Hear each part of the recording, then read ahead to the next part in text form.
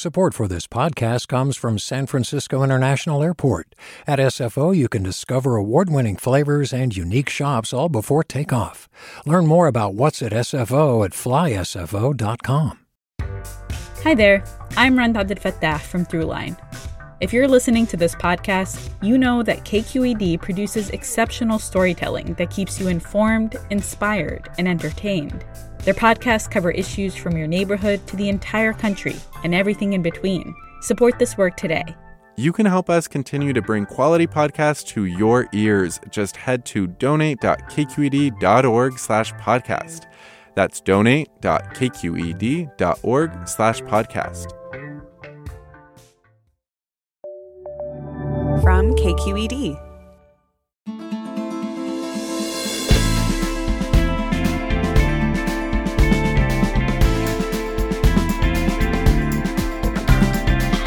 From KQED in San Francisco, I'm Alexis Madrigal.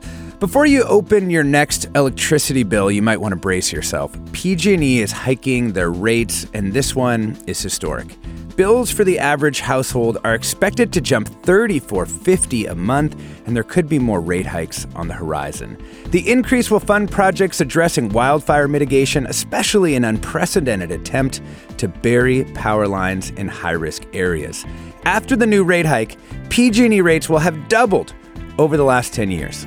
Is the new work necessary? Is sticking ratepayers with the bill the only option? We'll talk with energy and utility experts about what this move means for PG&E and the rest of us. So coming up next, after this news.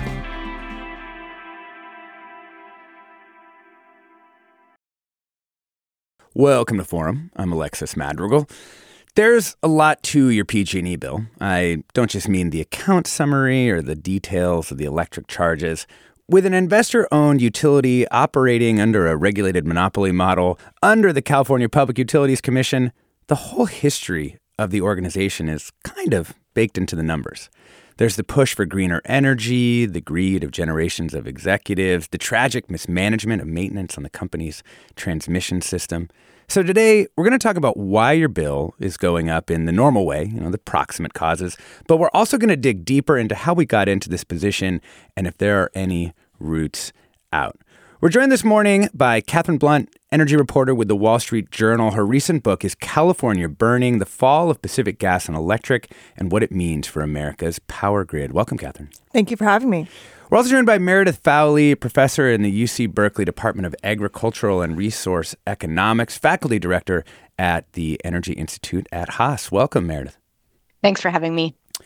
So, Katherine, starting January 1st, PG&E increased monthly rates by a lot. Can you explain what this rate increase is? Like, how much is it costing the kind of average person? Sure. So this is it's a very significant increase that comes from a very significant, what's called a rate case, basically a proposal by the utility to spend money over the course of the next several years to do a number of different things, namely address wildfire risk, also prepare the grid for an expected increase in electricity demand tied to electric vehicles, harden the system against the effects of climate change, heat, storms, and continue to operate the gas system safely because it's a gas utility as well. So there's a lot in it, and I think, but most significantly, one of the big drivers on the cost side is an effort to address wildfire risk by putting power lines underground. Yeah. Unprecedented proposal by this company, and it's very significant. So there's plenty to dig into there. Yeah. Is it unprecedented, like sort of nationally, just in California, just for PG&E? Like, how unprecedented is this effort? It's quite unprecedented. There are very few U.S. utilities that operate large sections of their systems underground because historically it's been expensive to retrofit the system in this way because it involves a lot of digging, permitting, engineering, labor. Interestingly, in Europe there are utilities that have done this historically, largely because after World War II, there was a lot of destruction. And as part of the effort to rebuild, a lot of the system went underground, but we haven't had that opportunity in the U.S. So the system is operated largely as it was built 50 to 100 years ago. Right. We're going to return to undergrounding in the next segment in a deeper way.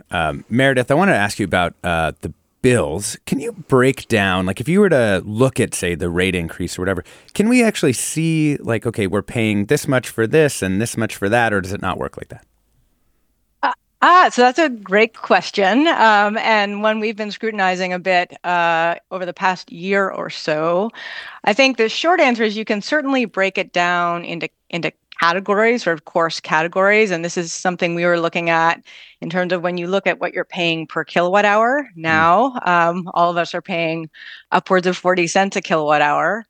Only, you can think about part of that is the cost of actually consuming the electricity you're consuming right now. So when I run a dishwasher load, consume about a kilowatt hour, that imposes costs, fuel costs, climate costs, to the extent that we're releasing greenhouse gas emissions, some local air pollution costs. But we've estimated that, those per kilowatt hour incremental costs are probably less than a third of that per kilowatt hour price consumers are paying. And the rest is some of the costs that Katherine alluded to. So there's a big capital investment cost associated with generating, delivering electricity. You got to build power plants, you got to build transmission lines, you got to build distribution systems. Now we need to make sure that that infrastructure is wildfire safe. So all those costs add up. And the way we pay for those costs right now, which is something I think we should be thinking hard about, is to increase the price per unit of electricity that consumers charge. Right. Pay. We rate base it, right? So we not only rate base it, and this is something I'd love to unpack in this segment. We not only put it in the rate base, which means it shows up in your bill, but we put it in the price per kilowatt hour, right? So what the price you see per kilowatt hour is higher than the cost you're actually imposing. So you could imagine, and we've been sort of proposing, that you could break that up into a fixed charge on your bill and a per unit of electricity charge on your bill. Yeah. When we talk about, we had an early caller who wanted sort of some dollar figures for the increase. Katherine, can you talk about, we have the average cost to a home, but we also have what is the overall increase here? And do we have any sense of the distribution of it or anything?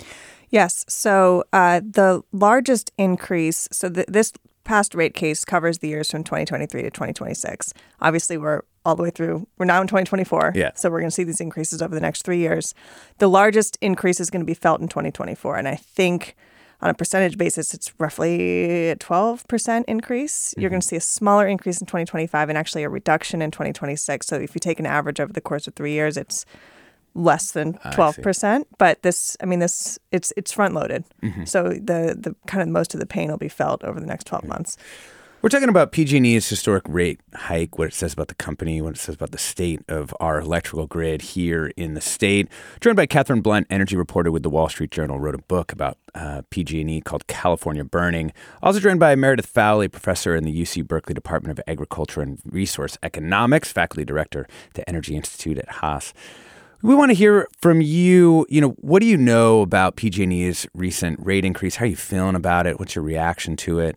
Everyone loves their bills going up, I know. You can send us an email, forum@kqed.org. You can find us on all the various social channels. The discussion's already started over on the digital community in Discord.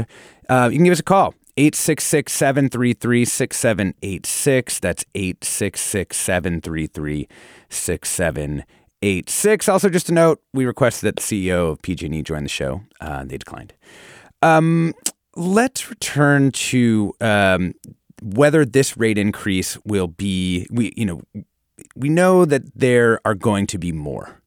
Meredith, you've talked about this a lot. That the price of electricity specifically is going to go up. So, talk to me about what kind of visibility we have into that. Yeah. So, I think there's kind of a complex collection of imperatives at work here. And Katherine already mentioned the key ones. So we've got escalating wildfire risk, right? We've got hotter, drier weather, more people living in the line of fire, so to speak. And although wildfires set off by electricity infrastructure, they account for a small share of ignitions. They've played an outsized role in determining the damages. So looking ahead, say they caused the big fires. They cause the big fires because they happen when the wind is blowing and they happen near structures. So if we want to mitigate that risk, that's going to cost money. Katherine is the true expert here, but I think it's fair to say that PG&E has sort of a history of neglect when it comes to infrastructure management and safety. So there's some catch up to do. And I think my sense is the current leadership is really trying to make up for that or sort of catch up. Yeah. Third, Katherine mentioned this, but electrification is it's at the core of our decarbonization strategy. So we want to green the grid and electrify lots of stuff. I want you driving an electric car. I want you heating with electric heat. And so that's going to increase electricity demand and increase the importance of maintaining a reliable power supply. And then there's just the basic costs of running an electric power system, which is capital intensive. So all of these things add up. And just to put it in perspective, this recent rate case, what was approved was, 1,000, I think it was 1,200 miles of undergrounding. PG&E has stated publicly they want 10,000 miles underground at a cost of $3 million per mile. So we're just getting started in some respects. So what we see for all these reasons, I think significant cost increases in the power sector are inevitable. But these rate increases are coming at a time when customers are facing economic pressures and, they're going to have to use more electricity. So I think what we have to be focused on, which is I think the focus of this discussion, is cost containment. How can we contain or minimize the cost, but also how can we recover those costs fairly equitably? Yeah. Katherine, first let's talk a little bit about the history of that maintenance, though. Like, could PG&E have made different decisions over time? Was this like a situation where, lots of companies defer maintenance on things in order to increase their present day profits at some point? Was this bad decisions? Was it, within the utility sector, was PG&E seen as an unusually bad actor along this score?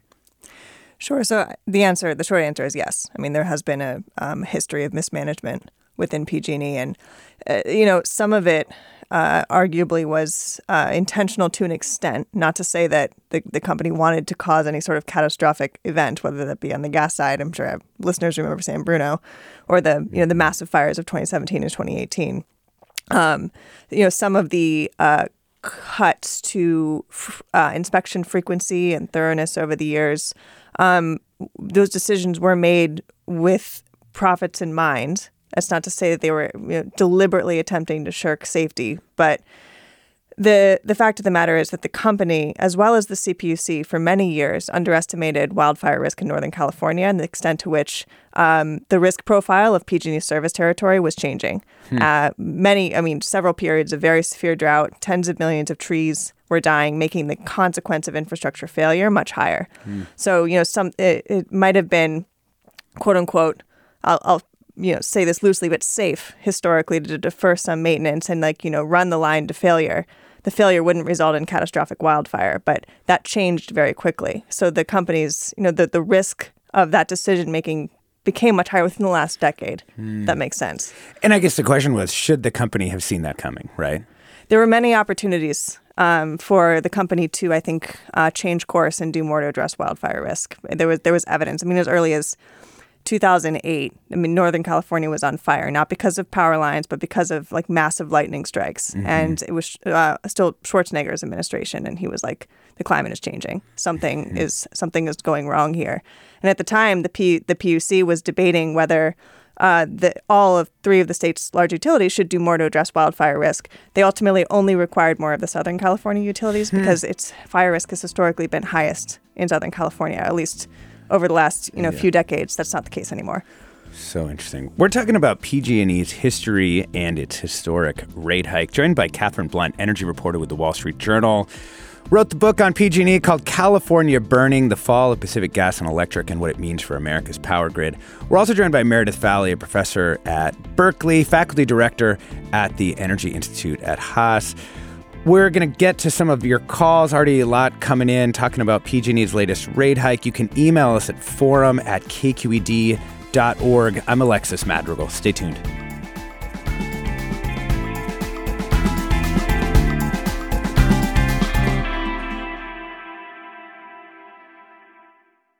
Support for Forum comes from San Francisco Opera. Set 10 years after a school shooting, the critically acclaimed opera Innocence takes us into a complex emotional journey where our understanding of innocence and guilt is constantly upended.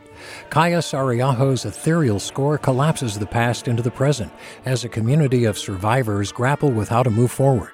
Don't miss the highly anticipated American premiere of Innocence, June 1st through 21st. Learn more at sfopera.com. We've all got those parts of our house where the internet just won't go. Well, if you had wall-to-wall Wi-Fi from Xfinity, you could worry less about dead spots. Because with wall-to-wall Wi-Fi from Xfinity, you get fast speeds, reliable connection in every room, and power for all of your devices, even when everyone's online. That's wall-to-wall Wi-Fi only with Xfinity. Restrictions apply, not available in all areas. Actual speeds vary. Welcome back to Forum. I'm Alexis Madrigal. We're talking about PG&E's historic rate hike and the history that led to it, joined by energy reporter at the Wall Street Journal, Katherine Blunt, professor at UC Berkeley, Meredith Fowlie. Let's get to some of your questions here early. John in Berkeley, welcome to the show. Hey, I'm just curious as to what sort of salary the CEOs are pulling from PG&E and what sort of dividends are being put out. This is a public utility and should be returned to public hands. Plus, my mom is a senior citizen and the rate hikes are really hurting her. Same thing is happening in the UK. So I'm just curious as to how that's all playing out. Yeah. Hey, John, appreciate that. Katherine, you want to take this one first? Take a stab at it? Sure. So certainly the issue of executive compensation, specifically as it relates to the CEO, has been sort of a controversial subject over the last couple of years. They got a new CEO in 2021 after the catastrophic wildfires. And I mean, between kind of base salary and, any sort of like options or performance bonus or whatever, we are looking at several $1 million. It's a lot of money. And of course, PG&E's argument is that this is an extremely hard job and you want to incentivize someone to stay long enough to actually affect meaningful change. I mean, feel how you want about that particular argument. But I wouldn't say that this is like a real outlier within the industry. Most utility executives are paid pretty handsomely, generally speaking. It's a big company. But as it relates to dividends, the company suspended its dividend payments in 2017 after the major fires that raced through California wine country, and only recently reestablished the dividend. It's very, very small. It's a penny per share. And it's really more of kind of an indication that they're tracking for better financial health going forward. It's not really a big payout for shareholders right now. I think the hope was sort of to benefit the share price, which will make it easier for them to raise debt and equity going forward. The company did not come out of bankruptcy after the major fires in better financial health than it went in, which has been a real challenge for the entirety of California, really. A listener on Discord, just to get some of these, factual points out of the way, a listener on Discord asked, are these rate hikes paying for the PG&E lawsuits? Katherine again. No, they're not. That was resolved through bankruptcy settlements, and it's being handled separately of all this. The rate hikes are for infrastructure investment and maintenance. Okay, let's talk a little bit more about undergrounding. Meredith, we've done some shows on undergrounding, and it had seemed to me that most of the experts that we consulted and talked with thought it was unrealistic to underground a large number of miles. But in the latest plan, PG&E has gotten that approved. Meredith, where are you on this plan and how it could or could not work? Yeah, so I think one of the things I take from this most recent rate increase or what I think we should be taking from it is that we should be scrutinizing much more carefully the wildfire mitigation options that we've got and the ones that are being pursued. So as I mentioned earlier, PG&E has been on the record saying they want to underground 10,000 miles in their high hazard areas. I think that's doable. Like from a technical engineering perspective, one can do that. But it is going to cost billions and billions and billions of dollars. And I think what's important to sort of elevate, and this really came out of the rate case that Katherine mentioned when the PUC commissioners were looking at this request and sort of balking at it and saying, what can we do to bring the cost down? There are other alternatives. And in fact, PG&E has been experimenting and innovating in terms of other ways to mitigate fire risk. So there are things like covered conductors or fast trip settings that are much more cost effective in terms of what it costs per ignition avoided. But the difference is they reduce risk by 70% versus 100% when you put it underground. And, CEO Patty Poppe has stated publicly that, we don't want to live with 35% risk. But what's really important to keep in mind is we're not saying that it's a 35% risk of ignition. It's a 70% reduction of an already very low risk, right? And the campfire, we don't want another campfire. So I think these catastrophic events, we have a tendency to just want to drive the risk to zero. But we can't do that. When you live in California, you have to live with some wildfire risk. So I think the really important conversation that this rate increase is sort of bringing to the fore is how much risk can we live with and what is it going to cost to drive risk to a level that we're comfortable with. And so that's where I think we should be thinking more carefully. And that's the conversation that I think we'll be having as we look to future rate increases.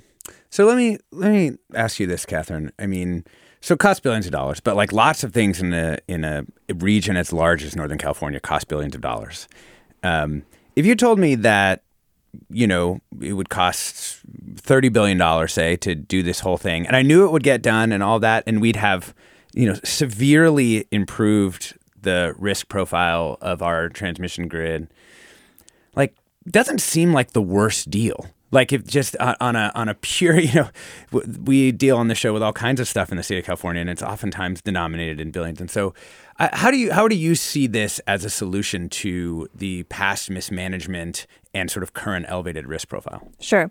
So I think there's a few things that are relevant to unpack as it relates to the company's undergrounding proposal, which the genesis of it was pretty interesting. 6 months into the job, the current CEO, Patty Poppe, had a kind of a rude wake-up call when a little tree fell on a tiny power line near Paradise, which was destroyed in the campfire, igniting what was known as the Dixie Fire. It became the second largest fire in California history.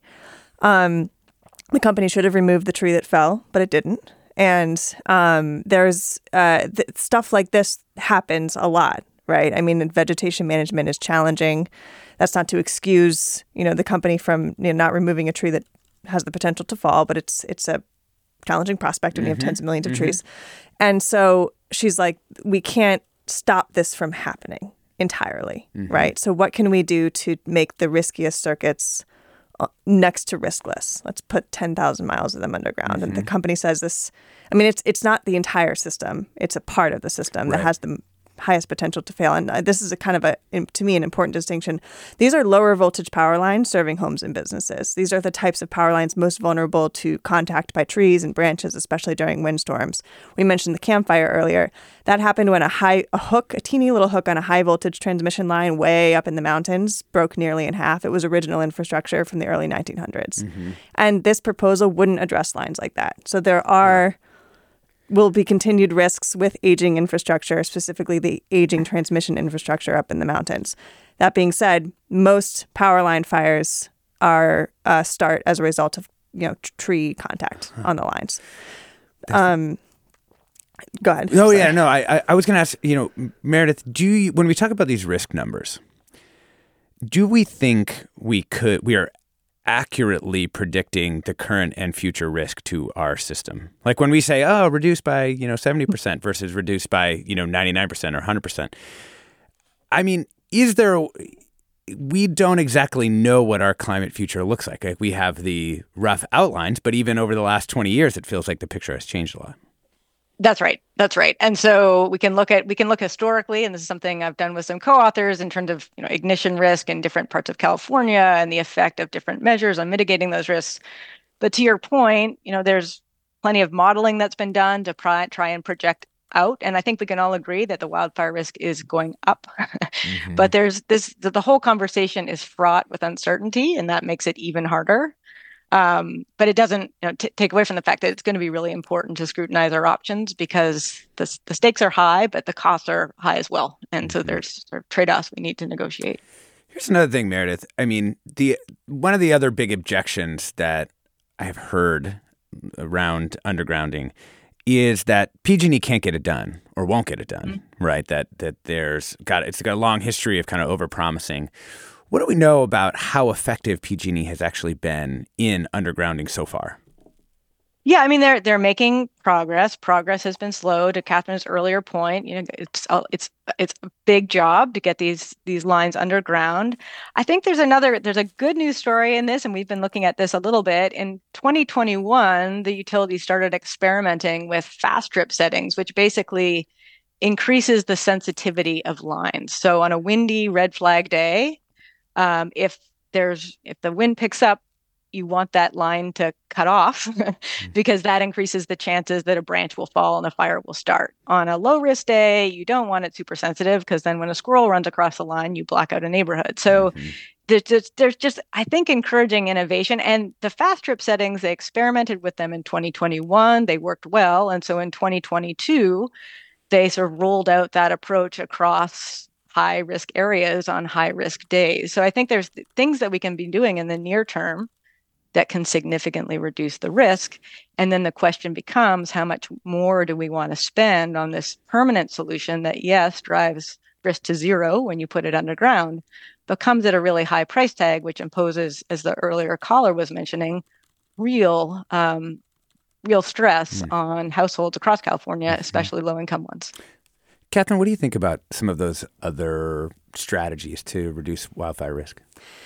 Yeah, it's a great question. So just to unpack fast trip a little bit, it's basically it's quite simple. If something touches a line, it shuts off on contact, which is there was technology developed in probably the 90s that made it so that if something touched a power line and it tripped off, the line would automatically restart itself to improve reliability. And this was developed largely at a time in which the risk of that was fairly low. This was good for consumers because it meant fewer power outages. The companies essentially rolled that back in any area at high risk of wildfire. And they can experiment with the sensitivity of the settings throughout the year. But the fact of the matter is, if something touches the line, it will shut off. And this is actually, it's been a real frustration for customers because it's meant more frequent power outages. And then in the fall, when the seasonal winds pick up, as many listeners know, PG&E preemptively shuts off the power for some period of time until the risk passes. So at this juncture, the company cannot always operate the system safely and reliably at the same time. Reliability comes at the expense of making sure that the system is safe, and that's a really tough thing to ask of customers, especially as we are using more electricity. One argument that the company has several arguments for undergrounding. They say, for one, as more risky circuits go underground, we don't need to rely on these fast trip settings as much. We don't need to do as much preemptive shutoff as we've done historically. The other, just per the question of cost, they say over the life of the asset, say that's 40 years or 50 years, it's going to cost less over time because we have to do less in terms of tree trimming and overhead maintenance. And that may be true, but it doesn't negate the question of how much should customers today be asked to bear, to benefit the customer 40 years from now. Right. Absolutely. Let's bring in another customer here. Dawn in Menlo Park. Welcome. Yeah, good morning. Thank you for this conversation. I had just my brief kind of vent about it's very frustrating that the customers are now bearing the cost of the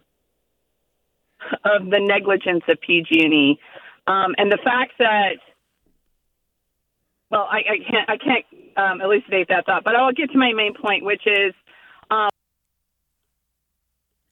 Oh, no, we lost you, Dawn. Hopefully we will get you back at some point.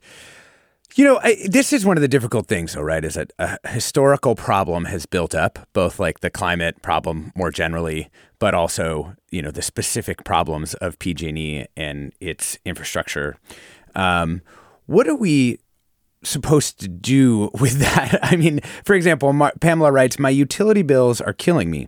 Water is through the roof here in the East Bay. Gas and electric is next. I can hardly afford to heat my house. Waste management has increased, and what doesn't is my Social Security check, although I guess it does have a nice cost of living adjustment baked in. How exactly are we supposed to cope? Why are we elders on fixed incomes asked to help pay for their infrastructure upgrades?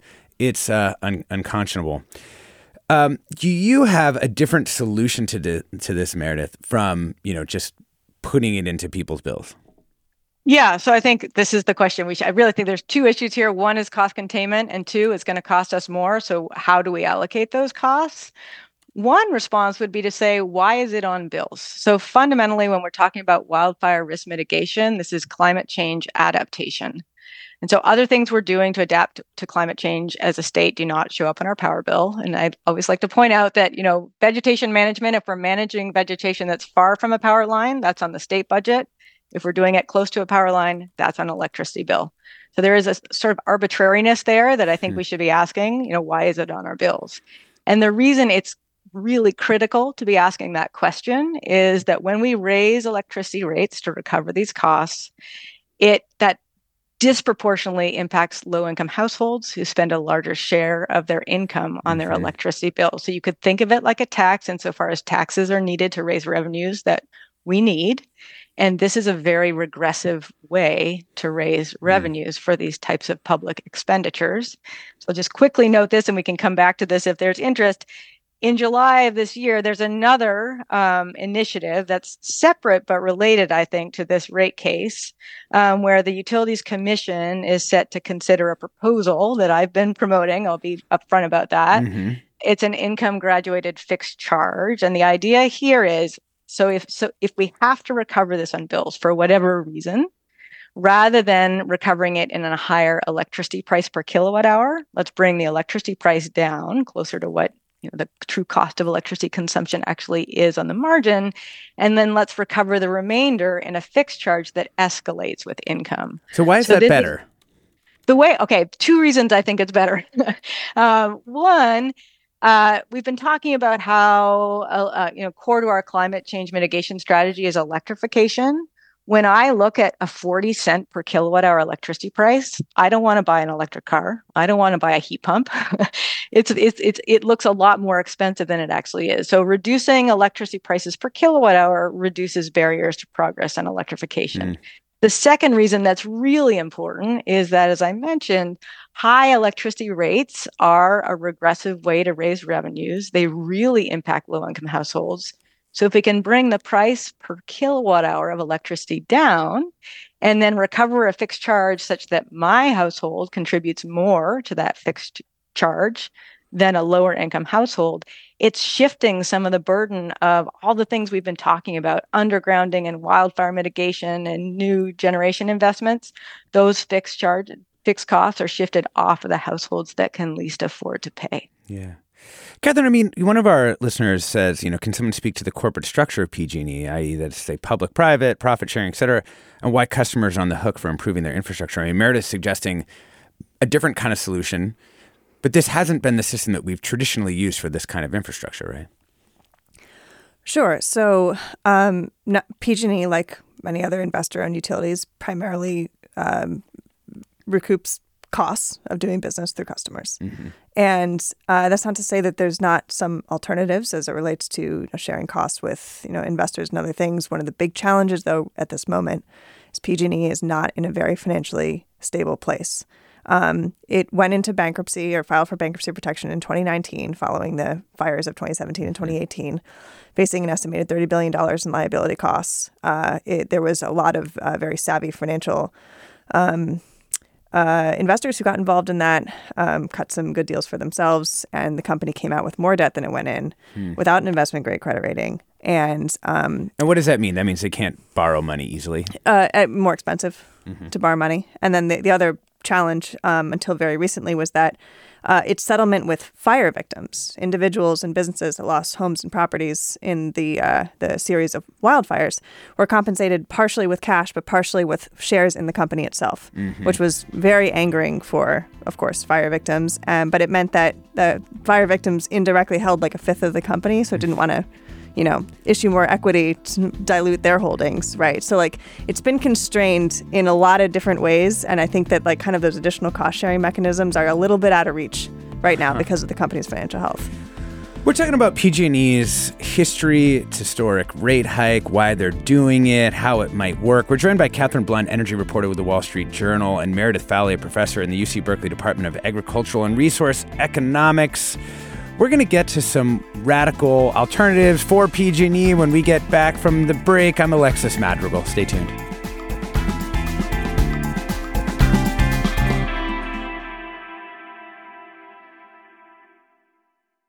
Support for Forum comes from San Francisco Opera. Set 10 years after a school shooting, the critically acclaimed opera Innocence takes us into a complex emotional journey where our understanding of innocence and guilt is constantly upended.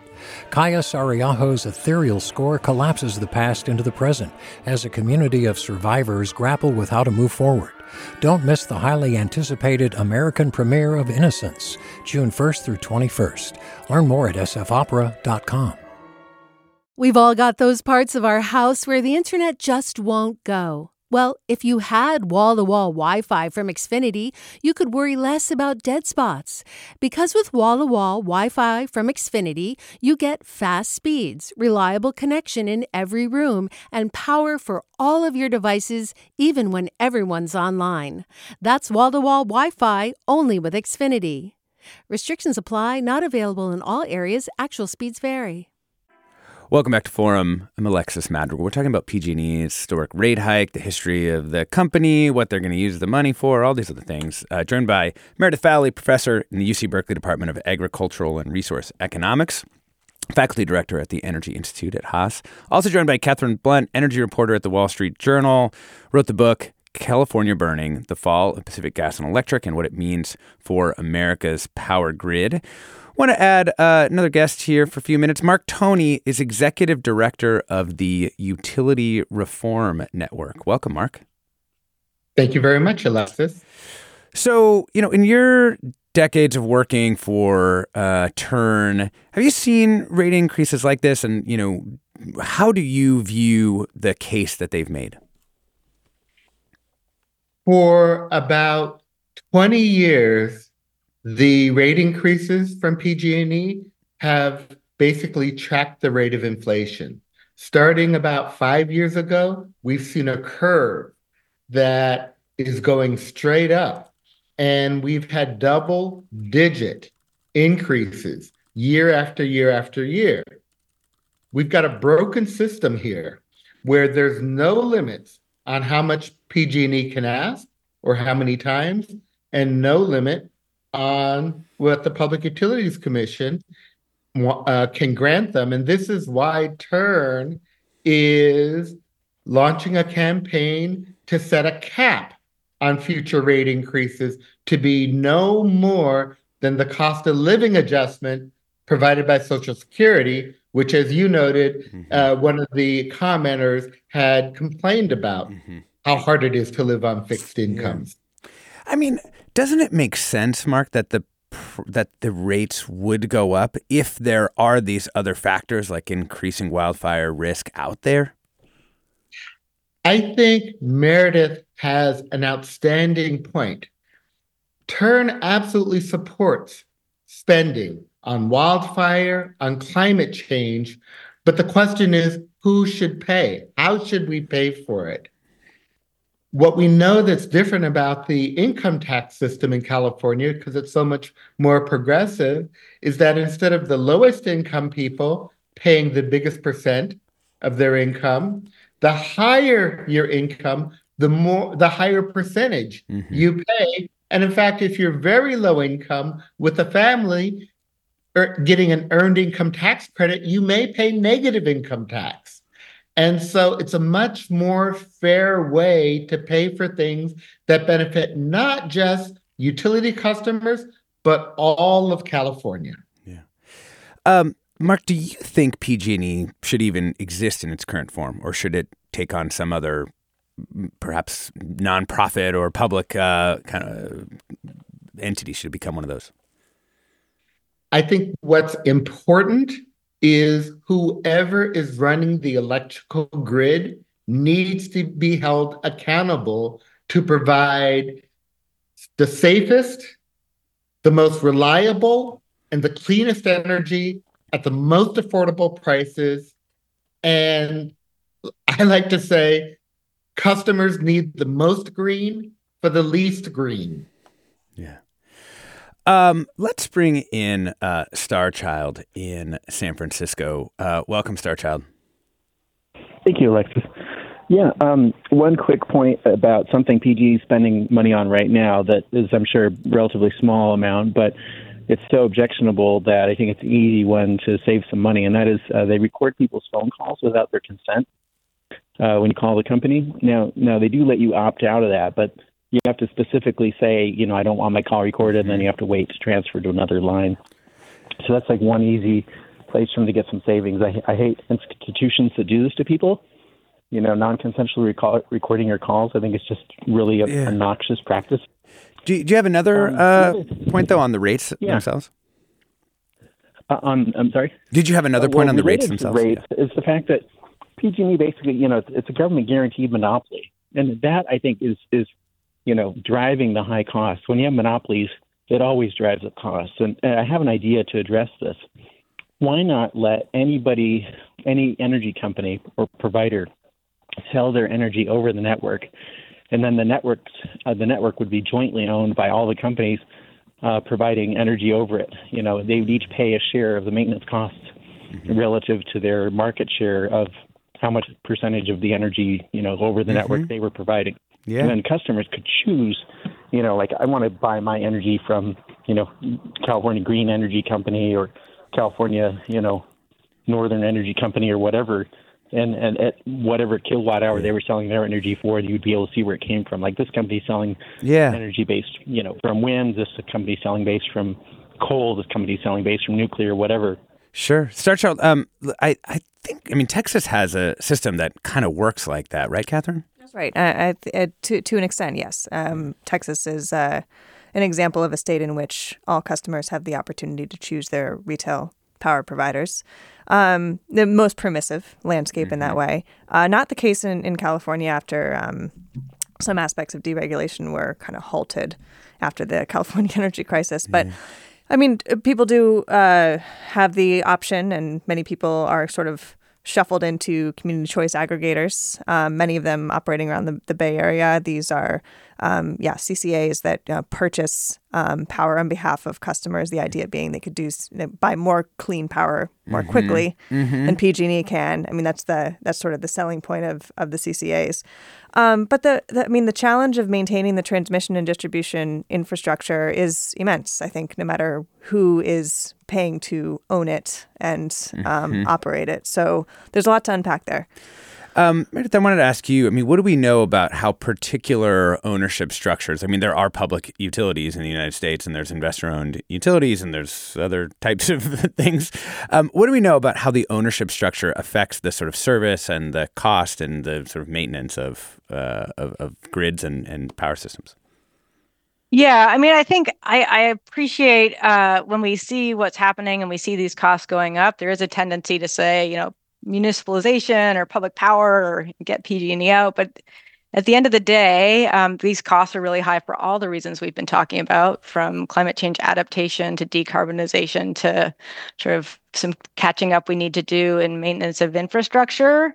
So I think it just boils down to the incentives that whoever is operating and making these investment decisions, the incentives they face. So I'm not convinced that a public power option is the answer here. And in fact, we do need to be careful there, because when you see the areas that are leaning in that direction, there tend to be sort of more densely populated areas. You take those out, someone's still got to pay for all of the maintenance and investment costs we need to do in wildfire mitigation. So I think at the end of the day, this is a natural monopoly. It's what economists call a natural monopoly, in the sense that it doesn't make sense to have multiple firms building distribution systems and competing for your business.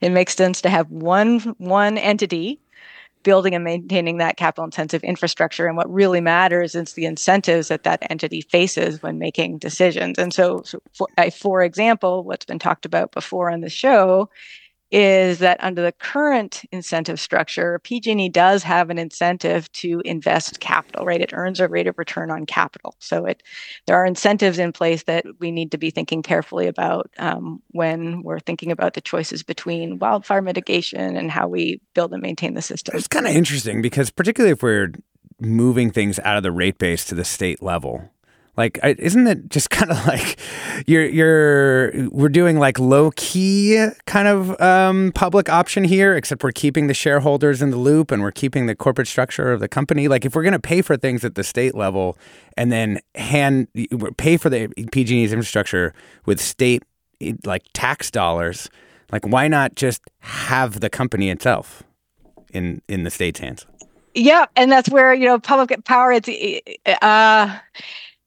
I think it's what's the argument specifically for doing it in that sort of two-step? Is there an argument for keeping those two things separate? Is my question.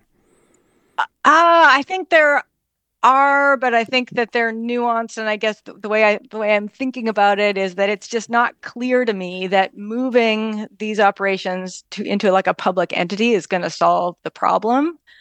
But the problem we do have, I think we need to think about incentives that are being faced. And then I think there's two separate points here. When I'm talking about moving some of these costs onto into the state budget, I'm more thinking about just the regressivity of recovering those costs in bills. But you're exactly right. There's two issues here. There's the equity, affordability concerns, and then there's efficiency incentive concerns. And they're clearly related. Yeah.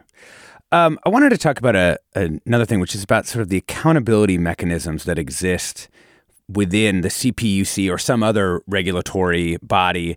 And Mark, maybe I'll give you this one before we let you go. I mean, what mechanisms exist for if PG&E really doesn't go do this? Like, what happens then? You know, like, is it that you guys put a lot of pressure on the CPUC? Like, what can happen? TURN currently is fighting 12 rate increase requests by PG&E that are sitting on the table right now in front of the Public Utilities Commission.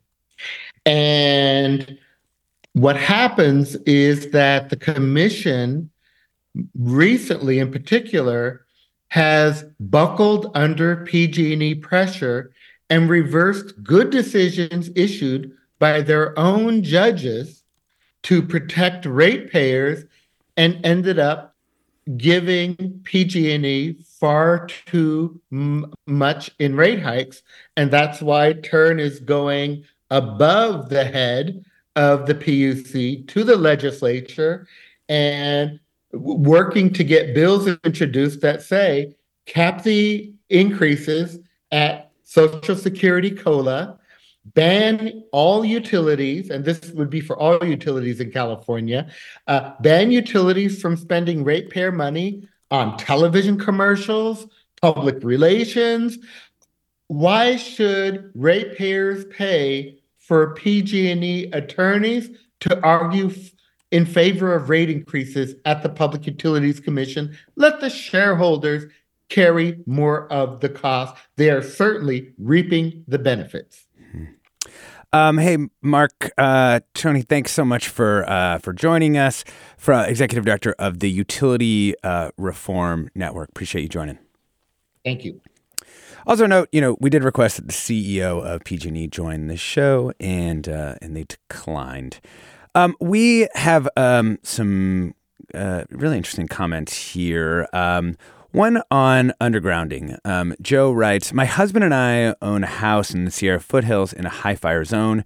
We would be happy to pay additional money on our bill to underground lines if it meant that the clear cutting of healthy trees and vegetation by PG&E would stop. Our home and others in our town have had to deal with the consequences in the form of massive issues with erosion. They're also ruining the character of the landscape as well as destroying ecosystems and making issues with increasing environmental temperatures worse. What do we know about the environmental costs of undergrounding, though, Katherine? Have people studied that? I imagine there's also some, destruction that's necessary there. Well, I mean, certainly it does require, of course, digging, trenching, casing the wires, putting them underground. I mean, done well, I think you can minimize environmental impact. I would imagine that this is going to be a continued area of study as PG&E and potentially other utilities pursue more undergrounding. For example, San Diego Gas and Electric has a fairly substantial undergrounding proposal right now, even though it's a small utility. And this is, as it relates to the trees, though, this is a key part of PG&E's argument as to why it makes sense to put certain circuits underground. It means that they won't have to continue to do that kind of tree work perpetually. Yeah. Meredith, what do you see ahead for PG&E now? Like we're in this situation, they've gotten this rate case, approved. They've got another one in the pipeline. What can we say about when we'll actually start to see some measurable, I don't know exactly how you'd measure, but measurable changes in the risk from wildfire as a result of these rate cases? Yeah, well, I think it's to our earlier very good question. I mean, risk is hard to measure, so it's hard to say definitively over the past few years whether the fact that the past couple of years were better than the 2017, 2018 years. But I think there's some evidence to suggest that that was partly because we got lucky, right? The climate, we just didn't see as many high, but it was partly because of it rained, and there was. But if you look, if you actually just look at the ignition risk on the circuits that were where the fast trip setting was enabled, I think we saw fewer ignitions than we would have otherwise. So I think we're already starting to see it. But to your point, earlier, we're also seeing escalating wildfire risk as it's getting hotter and drier, and there's a fuel stock. So I think we're starting to see it. We'll continue to see it going forward, but we'll also continue to see these just huge cost impacts. And so I think this trade-offs between, Katherine was mentioning, reliability, cost, and a tolerance for wildfire risk, that those trade-offs are going to be negotiated for decades to come. Katherine, something that we meant to cover, and that listener Meg writes in a note, just a heads up that PG&E has proposed another 6 to 7% increase in March 2024, which we've mentioned a couple times. But she notes it's to recover wildfire mitigation costs that have already been spent. So this increase is unusual but not unprecedented because PG&E is requesting to increase rates before they have been approved by the CPUC. Can you explain just like a little bit about the difference between a sort of forward-looking rate case and what's going to happen in March? Right. So the big rate case we've been talking about covers a multi-year period going forward. The proposal that was filed this month is what's known as kind of a true-up. They spend more money than anticipated on whether that be storm recovery costs, some issues with wildfire mitigation. There's some other categories included in this, and they go to the commission and they say, we spent more than we thought we would. Here's why. We'd like to request permission to recoup those costs from customers, and then it's subject to commission review as to whether the cost overruns were in fact reasonable. There's a whole way of accounting for this that gives them some margin of error, but when they kind of go above that margin, they seek recovery. So we'll see what happens with that. Certainly doesn't come at a great time given this conversation. Katherine, do you think the undergrounding plan is going to work? I think it has the potential to make a difference. But that doesn't negate all the challenges associated with it. Again, I mean, the key question in this rate case was how much can customers right now be asked to bear to mitigate risks and costs over a multi-decade period. And it was really fascinating that the CEO kind of went public with this 10,000-mile plan before having substantive conversation with the PUC. So that in and of itself is kind of a risk, right? Because these questions are really very challenging, very significant that we're talking about. And over this period of time between 2023 and 2026, the company sought to bury 2,000 miles to demonstrate that it could really make good on this 10,000-mile goal, drive down costs in the process. They say we need to be able to do this kind of at scale to drive down costs. The big argument was, well, you've not demonstrated your ability to do that. Why should we green light it? I mean, it's kind of a chicken and the egg problem. Right. But they ultimately got a little more than half, authorization to do a little bit more than half. Yeah. So I think it kind of splits the difference. We'll see how the next few years go. But the company remains committed to it. I've seen certainly a lot of press releases lately on the progress. Yeah. They're happy to tout. We've been talking about PG&E's plans, its historic rate hike, and the company in general. We've been joined by Katherine Blunt, energy reporter with the Wall Street Journal. Recent book is California Burning: The Fall of Pacific Gas and Electric and What It Means for America's Power Grid. Thanks so much for joining us, Katherine. Thank you very much. We've also been joined by Meredith Fowlie, professor at UC Berkeley, faculty director at the Energy Institute at Haas. Thanks so much, Meredith. Thanks for having me. Earlier, we were joined by Mark Toney, executive director of the Utility Reform Network. Thanks so much to everybody who called in. Sorry, we were having a little trouble being able to pick up calls for some reason. We'll get to more in the next show. This is Forum. I'm Alexis Madrigal. Stay tuned for another hour ahead with guest host Leslie McClurg.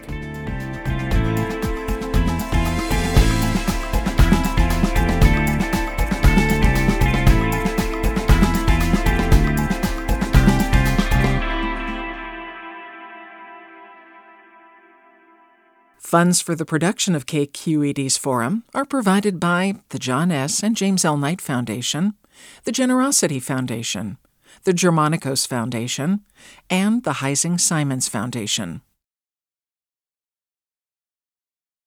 Support for Forum comes from San Francisco Opera.